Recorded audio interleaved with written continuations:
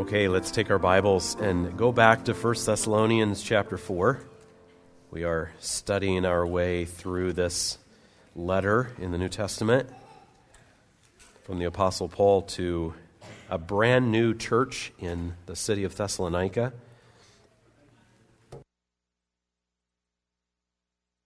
We have just, in the first part of this service, just celebrated all that God has done for us in Jesus. And some might wonder what it practically matters. Do those things we've just talked about mean anything in real life? And this morning we're going to talk in this session, because of this text, we're going to talk about work and what the gospel has to do with work, and then we'll talk about sexuality in the next. So God's grace for us in Christ changes everything. It completely redirects our lives and how we see the world and how we live. So last Sunday we talked about true brotherly love. Human beings long for it. We even name cities for it. But it's so hard to find. Yet Jesus said it's supposed to be the most distinguishing mark of his family members, is that love for one another. So if we look back in 1 Thessalonians 4, at verse 9, "Now concerning brotherly love, you have no need for anyone to write to you, for you yourselves have been taught by God to love one another." So when God saves a sinner, he makes that sinner his child, and he gives us spiritual life. And if we're now his child, well, he's also made other people his children. That means we've got a new family in Christ. And so God plants the seeds of brotherly love in our hearts. And then he gives us his Spirit, and the Spirit works in us, leading us to love one another. So in that sense, we don't have to be directly taught about this. God makes sinners into his forgiven children, and then he teaches them to love one another because Christ has loved us. So then verse 10, "For that indeed is what you are doing to all the brothers throughout Macedonia." So they were showing brotherly love. And the surprise here is that it wasn't just to Christians in their own church, but actually to Christians throughout the region. And we'll come back to that a little bit later on. Now, the end of verse 10, "But we urge you, brothers, to do this more and more." So keep growing in this brotherly love. Look back for a moment to chapter 3 and verse 12. Chapter 3, verse 12, "May the Lord make you increase and abound in love for one another and for all, as we do for you." And then chapter 4, verse 1, "Finally then, brothers, we ask and urge you in the Lord Jesus, that as you received from us how you ought to walk and to please God, just as you are doing, that you do so more and more." And so then again at the end of verse 10, "We urge you, brothers, do this, brotherly love, more and more." Keep growing. But it turns out there was a specific area in which they needed to grow. Though God implants love for one another in our hearts and leads us by his Spirit, sometimes we still need specific coaching, specific instruction, even correction to see what it looks like. And so in verse 11, there's something specific that they needed to aspire to. See, the end of verse 10 says, to do this more and more, at verse 11, and to aspire. Now, we'll see the specific in just a moment and what he's talking about. But it's good to pause there and ask ourselves, what are you aspiring to in your growth as a Christian right now? The word refers to an ambition, a strong desire, something you're excited about, something you're passionate about. So what is it that what area of your own growth as a Christian are you really excited about right now? Really eager for right now? And if there's not an answer that comes to mind quickly, or multiple answers, then that's a reminder to go seek the Lord about that. Lord, where would you have me grow? How would you have me grow? What could I aspire to in my growth as a Christian? So, what specific growth in brotherly love did the Thessalonians need to aspire to? Well, the answer unfolds a little bit gradually. I picture it in my mind like something wrapped in, I don't know, fabric or something, folded over it, and you unfold it once and unfold it again. And when you unfold it the third time, then you see it, what specifically you're talking about that. So that's kind of what happens here in these three phrases that Paul uses. Verse 11, and to aspire to. So there are three to phrases, T-O phrases, that follow to aspire. The first is to aspire to live quietly. All right, that is pretty general, a little hard to know what it means. And remember, that's why I said this unfolds in three parts. We don't really see his point till the end. Live quietly probably means don't stir up trouble. Don't be a troublemaker. Something like when parents leave the house and they say, stay out of trouble. Something like that. So Paul's going to have to be more specific, right? Stay out of trouble. Number 2, aspire to live quietly, so we're continuing in verse 11, and to mind your own affairs. We say, mind your own business. Now, that's interesting because we know that as Christians, we're actually supposed to not just look out for our own concerns, but for the concerns of others. Philippians chapter 2. We're supposed to be alert to the needs of others and ready to help. So he's not talking here about a self-centered kind of like mind your own business. He probably means something like don't meddle in other people's business. We see this same wording used in that way some other places in the New Testament. Don't be a busybody. Okay? So, first of all, we've got aspire to live quietly. Don't stir up trouble. And then mind your own business. Don't meddle in other people's business. But do you get the feeling we're still not quite to the point yet? What he's really going after? Okay, so back to verse 11. And to aspire to live quietly and to mind your own affairs. And here's the third one. And to work with your hands as we instructed you. Aspire to work with your hands. Now, he doesn't literally mean everybody has to work with their hands, but he's saying that's a metaphor that means get to work. Aspire to work hard. So now it kind of starts to make sense, right? Those different pieces come together. Why were they tempted to stir up trouble? Because they weren't busy working. Why were they tempted to meddle in other people's business? Because they weren't busy working. Turn with me just a couple pages ahead to 2 Thessalonians chapter 3.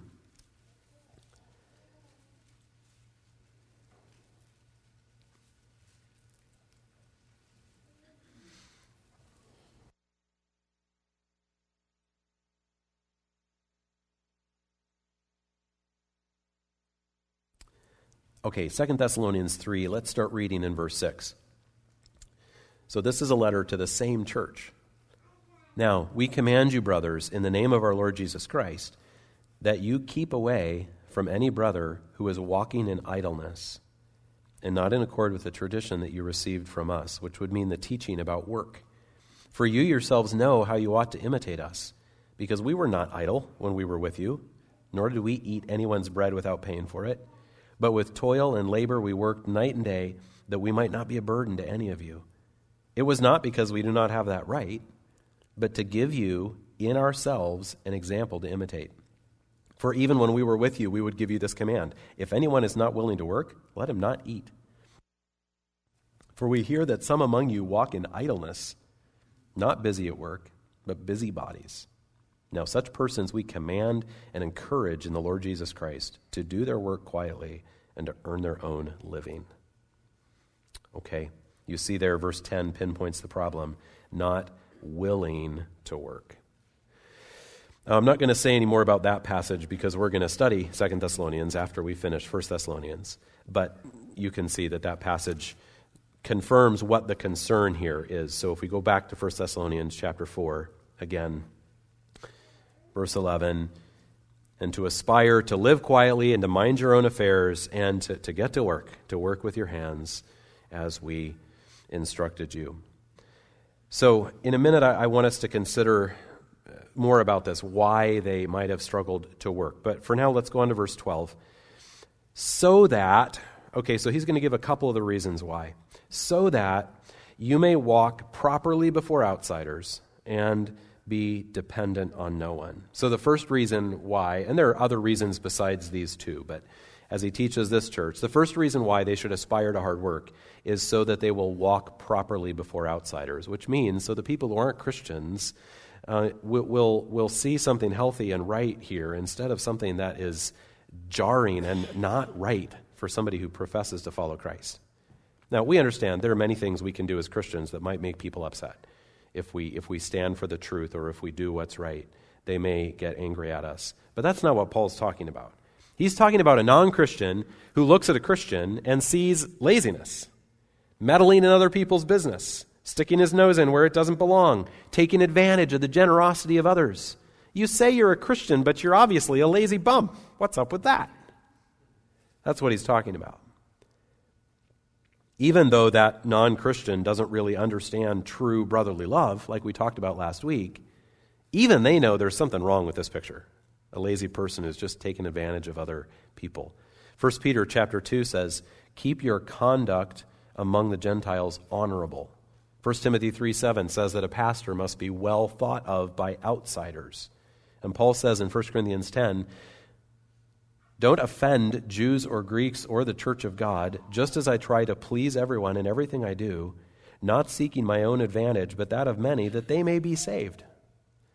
So again, we're not talking about the ways the world will hate you because you follow Christ faithfully and do what's right. We're talking about the ways we can blow our testimony if the world sees we're not really living like a Christian. And laziness can be one of those things. So that's the first reason in verse 12. And then the second reason is so that you be dependent on no one. Wow, that's thought-provoking. Because one of the things we talk about all the time as Christians is the importance of dependence. Like not this arrogant, I can do it myself attitude, but dependence. And we know that God's word teaches us that we can depend on one another. Paul helped collect funds to provide relief for the Christians in Jerusalem. The church is supposed to, like Paul taught Timothy, the church is supposed to take care of believing widows who don't have anybody else to care for them. In Acts chapter 2, when the church just first began, those Christians were eagerly giving to help provide for one another. So there are times in our lives when we're going to need the help of our brothers and sisters practically and financially. It might help because of an accident or because of a job loss or disease or old age or disability or so many things. But any of us could suddenly find ourselves in great need and need our brothers and sisters to help us in that crisis. But that's not what Paul's talking about. He's talking here about personal responsibility, the healthy, honorable kind of independence that says, if the Lord allows, and if the Lord gives me the health and the strength and the circumstances to do it, then I want to be able to work hard and provide for myself and even be able to help provide for others. Remember what Paul says to those who used to steal. This is Ephesians chapter 4, verse 28. Let the thief no longer steal, but rather let him labor, doing honest work with his own hands, so that he may have something to share with anyone in need. Now, we are dependent on the Lord for the health and strength to do that, right? It is God who keeps our hearts beating and our bodies going and gives us those opportunities. But it should be the desire of our heart, Lord, please let me work hard to provide for myself and my loved ones and even be able to help others. One Bible translator, or J.B. Phillips, who has really just an excellent kind of paraphrase of the Bible, he calls this honorable independence. And I think that's really helpful because there is such a thing as dishonorable independence, right? Dishonorable independence says, I'm never going to admit I need anything. I'm never going to accept help from anyone else. Or I'm so strong and I'm so tough that I'll always be able to provide for myself. I'll never need anybody else. That's just arrogance. Our health and our strength and our savings and our job can be gone in a moment. So dishonorable independence says, I'll never accept help. I don't need anybody else. Honorable independence says, if the Lord allows and gives me strength and health and the circumstances to do it, I want to be able to work hard and provide for myself and my loved ones and other people too that might be in need. Okay, so we've worked through our text now, verses 11 and 12. And so just a quick review, we've seen that the overall theme is brotherly love. Work is love. The command is to grow in brotherly love more and more. The one specific area that they should especially aspire to is to grow in the area of hard work. And two of the reasons for that are to maintain a right testimony with non-Christians and to demonstrate an honorable independence. Remember again that the most important thing for us to remember about this passage is that brotherly love is the overall theme. Work is love in God's kingdom, in God's world.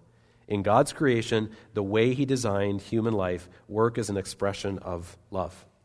Hard work is a means of loving others, and that's why laziness is actually sinful, because it's a failure to love others as God called us to, and therein it's also a failure to love God. Now, I want us to consider some of the reasons why we might struggle to work hard. And I'm going to consider both some general reasons, some reasons that may have to do with like our society today, and also some reasons that may have been particular for the Thessalonians in their setting 2,000 years ago. So why might we neglect hard work? Number one, the flesh. And in this sense, that phrase means the part of us that leans towards sin, our tendency towards sin. And our tendency is to a kind of lazy selfishness.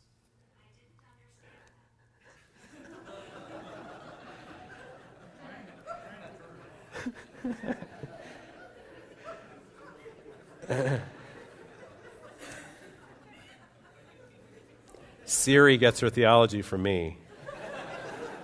But sometimes I have to... No, Siri, stop. No, my phone is... Okay. All right. If you haven't seen the video of John Piper getting mad at his watch, his Apple Watch, just go look it up. It's really classic, mid-sermon. Okay, what was I saying? Our tendency is toward lazy selfishness. Now, not everybody's tendency, right? Some people have the tendency to selfish workaholism. They can't do anything except work, no matter what it costs other people. So there are some people that have that tendency, but more people, more of us, have a tendency toward a lazy selfishness. You could see all that Proverbs says about this if you look up the word sluggard in the book of Proverbs. So we need God's word and His Spirit at work in us. That's what God does when He saves us. He can change us. So even though our tendency may be to lazy selfishness, God can change that in our hearts so that we work hard out of love. Secondly, the curse. And Eric did a great job of showing us this earlier in the service this morning. The effects of sin cause work to be painful. That's one of the words we saw in Genesis 3. Painful and frustrating and inefficient and complicated in ways that it was not before sin entered the world. God told Adam that the ground was cursed and that thorns and thistles were going to grow, that his work would be sweaty and painful. So we've got to remember that work existed before the fall, before sin, as a good gift from God. Work itself is not a result of sin. But sin makes work more painful and more frustrating, which makes the temptation to laziness stronger, because work is sometimes really annoying. Number 3, cultural pressures. And I'm going to try to use one example from Thessalonica and one example from today. In Greek culture, at the time of this letter, manual labor was generally frowned upon. Not entirely, there were some exceptions to that. But in general, there was a bias against literally working with your hands. And some people might have refused to take a job, even though it was available, just because they felt like, I'm too good for that, kind of job. It's interesting that as well-educated as the Apostle Paul was, what was his job? It was leather working, tent making. So the point is not, we're not saying here that manual labor is better. We're just illustrating the kind of cultural pressure that might keep some people from working if they feel like, those jobs are below me. I'm not going to do any of those things. To use an example from our own society, in our American society, many people view work as this necessary evil that you endure so that you can play as much as possible. Work is bad, play is good. And so the ultimate hero, I think, for many people, and you could say this in some different ways, but The ultimate hero is the independently wealthy person who lives in luxury on his super yacht with no responsibilities to anyone or anything. He can just do whatever he wants. And that's like the most admired person. And many people in our culture will just assume that's the right way to approach life. Work is bad, play is good. And if you adopt that mentality, you will work as little as you can. So those are examples of the kind of cultural pressures that we might see. A fourth example that's specific to our setting is government benefits. Now, I do not mean that all government benefits are wrong. Our tax dollars benefit us in many ways that I'm very thankful for, from roads to the military to ambulances and all sorts of things. And there are certain programs like unemployment benefits and workers' compensation that if they're administered wisely, may be a good idea. So I'm not criticizing everyone who receives government benefits. We all receive lots of government benefits in various ways. But we know two things. One, politicians can offer unwise government benefits to try to buy votes. And that is damaging. And second of all, certain government benefits can be manipulated and abused so that taxpayers end up funding a whole bunch of laziness. And so that's what I'm referring to there. Number 5, another reason some people might not work is misguided zeal. The New Testament gives us a number of examples of misguided zeal. Like, I'll give you examples from Galatians 2, 1 Timothy 4, and Colossians 2. Christians who required circumcision and learning to live like a Jew. Christians who were forbidding marriage or requiring abstinence from certain foods or insisting on asceticism. Those things sounded really spiritual. They sounded really zealous for God. But it was a misguided zeal that didn't see the big picture. And so along those lines, it's not hard to imagine some people saying, I don't have time to get a job. I've got too much to pray for. You all go ahead and waste your day working. I'm going to be praying or reading my Bible or witnessing or whatever. It sounds good. And then at the end of the day, you want a meal on the table and a bed to sleep on and a roof over your head, and you want somebody to pay for those things. So misguided zeal might have been a factor in Thessalonica. Don't know for sure. Number 6, immature eschatology. Okay, the word eschatology just refers to teachings about last things when Jesus comes again in the future. So the idea is this. If Jesus could come again at any time, then we can't waste our time working. I mean, your house, your money in the bank, it's not going to do you any good when Jesus comes again. So let's just put all of our time into getting ready for Jesus to come again. And that might have been what was going on in Thessalonica. Again, we don't know for sure, but it's interesting that here in 1st and 2nd Thessalonians, in both letters, he talks about hard work, and in both letters, he addresses immature eschatology. And so it's possible that there were people in Thessalonica who were saying, Jesus is coming, no time to work, which they were right that Jesus is coming. We don't know when Jesus is coming again. They were wrong to say, therefore, I'm going to let somebody else pay all my bills. That was not loving or mature. The Bible teaches us to save for tomorrow, to prepare for the harvest, to not just live for the moment, but to live with a long-term perspective, and to know that Jesus could come again today. So be ready. All right, the final factor in our list is brotherly love. Now that sounds odd. Brotherly love motivates us to work hard. So how could brotherly love motivate us to not work hard? Well, let's look back. 1 Thessalonians 4, verse 10. This is from last Sunday. Remember, he says, that indeed is what you are doing to all the brothers throughout Macedonia. So he's talking about brotherly love that they were showing to Christians who didn't even live in the same city as them. And so last week we talked about, how did they do that? One of the ways might have been by showing hospitality to traveling Christians. But one good guess is that they were sending gifts to help, because we know from another place in the New Testament that there were Christians in Macedonia, in their state or province, that were severely impoverished. So it may well be that this was a generous church. Remember, Thessalonica was a big city, a successful city right at the intersection of these trade routes. There may well have been some people with money there, and they may have been really generously giving to take care of other impoverished Christians. And so, if this was a generous church that loved to care for other Christians, then maybe there was a tendency for some people to be lazy because they knew their brothers and sisters would come through for them. They were taking advantage of brotherly love. Now, again, remember that there's nothing wrong with receiving help from the body of Christ. We will all have times when we will need that. There's nothing wrong with needing one another. But what we're talking about is the person who thinks, I can be lazy because they'll bail me out. I can waste money because somebody will bail me out. That's exploiting the generosity of our brothers and sisters. And that is also being a terrible testimony if non-Christians see that we're doing that to our brothers and sisters in Christ. You know, earlier I talked about honorable and dishonorable independence. The honorable independence that says, Lord, if you'd let me work hard, I'd love to be able to provide and give. And the dishonorable independence that says, I don't need anybody else, I'll do it all myself. We could say the same thing about honorable dependence and dishonorable dependence. Honorable dependence says, sometimes I'm going to have help. I'm going to have people to pray for me. I'm going to have people to care for me.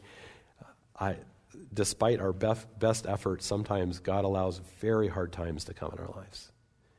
Honorable dependence says, yeah, I might need my brothers and sisters. Dishonorable dependence says, I can just be lazy, waste money, do whatever I want, and other people will bail me out. That's ungodly, and probably was going on in the church in Thessalonica. Okay, so that gives us hopefully a fuller picture of what was maybe going on there. So let's just read the text one more time from both last Sunday and this Sunday. Hopefully when we put it together now and read it, it will make sense. So 1 Thessalonians 4, verse 9. Now, concerning brotherly love, you have no need for anyone to write to you, for you yourselves have been taught by God to love one another. For that indeed is what you are doing to all the brothers throughout Macedonia. But we urge you, brothers, to do this more and more, and to aspire to live quietly, and to mind your own affairs, and to work with your hands as we instructed you, so that you may walk properly before outsiders and be dependent on no one. Okay, now I'd like us to finish up this morning by just skimming through the outline of a sermon that I preached last year. So if you turn to the inside of your notes, it was called The Value of All of Our Work. If you didn't hear it, or you want to go back and listen to it again or watch it, if you go to our church website and you just search for the word work, it should take you to that. At least it did for me yesterday as the very first result, and you can get the audio and the video. So I'm not going to re-preach it. I just wanted to skim the outline because it connects so directly to what we're talking about here. So first of all people were created to work. When God made this planet and Adam and Eve, He embedded into it all of this potential to be developed in a way that would bless people in amazing ways and bring Him glory. And so, from the very beginning, work was an essential part of what made humans human. Working this creation to develop it, all of its potential that God built into it, to bless one another, for God to be honored through that. Just imagine what it would be like if every person worked hard out of love for others, fully utilizing their skills and their gifts and their strengths and their experiences. What kind of world would we live in if that was our world? That's what God created in the beginning. So work, all people were created to work. Number 2, work should be understood broadly. This is so important for Christian thinking about this. Wage-earning jobs are very important. We've talked about that this morning. But work is more than just wage-earning jobs. Work is caring for God's creation in all sorts of ways, like understanding it. That's mathematics and engineering and chemistry and all those things that study God's creation to understand it, and we all reap the benefits because of all the things that are possible through those sciences. Next, inventing. So taking our God-given creativity and inventing new things that bless people. Developing. You take a dirt plot and you turn it into a productive garden. raising plants, raising animals, raising children, providing for those plants and animals and children we're raising and other people. Relating. Boy, this is an interesting one. God didn't just create us to live in isolation, but in relationships, and relationships take work. And that is a God-honoring kind of work. Also, beautifying. Mowing the lawn is God-honoring work. Braiding your daughter's hair, writing music. Governing, because creation needs leadership and it needs structure. Protecting. Everything from the military protecting a nation to you putting wax on your car to protect the surface. That's all part of protecting. And then repairing. Sin causes damage and decay, and so there's an endless amount of things to be repaired and patched up for human flourishing. So that's just an example. Those are just samples. We could keep adding things to that list. But the point is that really everything we do to care for creation for the good of people and for God's glory is biblical work that honors him. So then, is everything work? No, because God also called us to rest and to leisure. Work, I say it this way, work is caring for God's creation. Rest is taking a necessary break from caring for God's creation, because you're human and God made you so you have to rest. Leisure is enjoying God's creation. And rest and leisure can be disproportionate and ungodly, but in right proportion and for right reasons, they're just as God-honoring as work. All right, number 4, we rebelled against God's call to care for his creation. Adam and Eve did that. Cain did that. The Thessalonians were doing that. We've done that too. Our flesh leans toward selfish laziness. Number 5, work has become painful. That's the curse we talked about earlier. Number 6, Jesus came to forgive us for our rebellion, restore us to God, and renew our opportunity to glorify God in every aspect of our work, so that all of life matters now. And so, here are some applications of those things. God's truth about work, number 1, means that work is worship. We are doing it from the God who gave it, made it possible, and for him.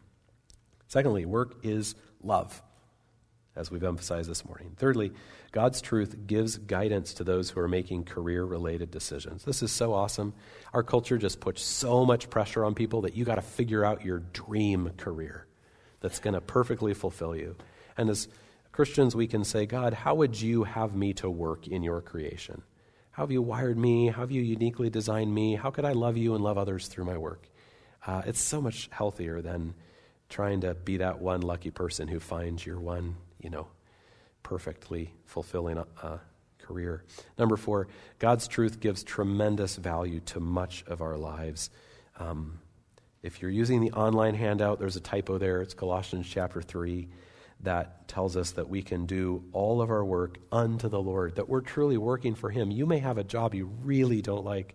It's not satisfying. You're not working with people you enjoy working with.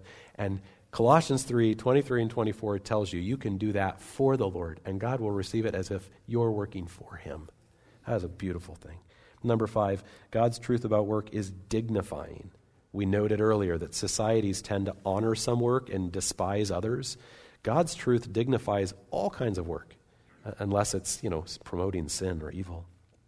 Number 6, God's truth about work is freeing. You don't have to live up to the world's expectations. Just honor the Lord with your hard work. Number 7, it's motivating. I love this one. When you realize that when you see work broadly, as we've been talking about, and you realize how much work honors the Lord, then you look around and you see opportunities for God-honoring work everywhere. I mean, this is going to sound tremendously small, but you walk out of here this morning and you see trash on the ground. And you can think to yourself, this is God's creation. I can pick that up. And that would be a tiny little bit of God-honoring work. And when you start thinking that way, you realize that everything in life, just everywhere you turn, everything you're doing can be this God-honoring work. That's beautiful. You go out to mow the lawn and you're like, let's beautify God's creation a little bit. You go to braid your daughter's hair. You go to try to fix that thing that needs fixed. You're trying to help your company improve in this area. You just see, man, I could just honor the Lord all the way around. It's wonderful. Number 8, God's truth confronts laziness. That's what we studied today. Number 9, gives guidance to those who are able to earn more income than needed. Work to give. If God puts you in a position where you can earn more money than you need to live on, I think you could say he's given you the spiritual gift of giving. He's put you in a position to give. We all give, but you know what I'm saying there. Number 10, God's truth gives guidance to those who have the opportunity to provide work for others. When you know how valuable work is, what an exciting thing it is to be in a position where you can help other people get work. Number 11, it gives a new perspective on your role in the local church. You come in on a Sunday morning, and as is often the case, you might notice that the rows are like, they're all crooked. And you go to work straightening rows. What is that? That's work. It's beautiful, God-honoring work. Just so many ways. And remember, as we said earlier, relating is work. So church services end, and you try to strike up a conversation with that person and show your care for them. That's God-honoring work, to seek to relate to them.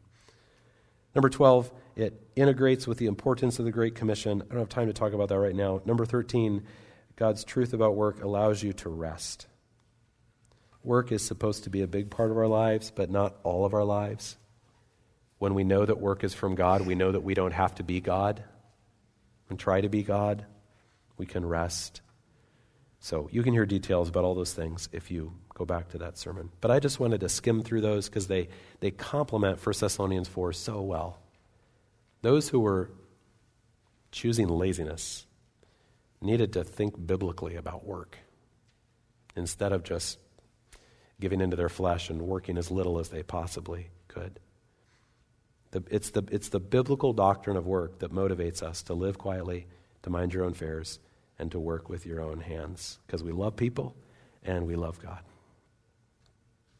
And it can be painful, and it can be difficult, and it can be frustrating. This doesn't mean that every job is fun. And yet, as we walk with the Lord, even difficult work can be joyful because we're doing it for Him. So, I'd like to finish with a little bit of an unusual charge and benediction from Acts chapter 20. These are Paul's final words to the pastors of the church he had planted in Ephesus. And he's talking about his own ministry there in the city of Ephesus with that church family. And he refers to his hard work to support himself and his team. But in these words, he gives us both charge and a blessing as we go forward. And he gets the blessing straight from Jesus. So I'm going to pray, and then I'm going to read this. And then 10 to 12s, you'll come back here for Bible study. Teens, you'll come back here for Bible study. And adults will start at about 10:50. If you're watching live this morning, be aware Bible study will start earlier, about 10:50 instead of 11 o'clock. Father, we thank you for the gospel, the good news that we just celebrated this morning, that you sent a Savior for sinners like us, who conquered everything, that we might become your forgiven children. We rejoice in Christ and pray that you would help us to live a life of hard work, not because we're doing it for ourselves or because we're trying to be God, but because you created us to bless others and honor you through our work. So I pray that you would renew that zeal in our hearts today. I pray in Jesus' name. Amen. This is Acts 20, verses 33 through 35. Paul says, I coveted no one's silver or gold or apparel. You yourselves know that these hands, my own hands, ministered to my necessities and to those who are with me.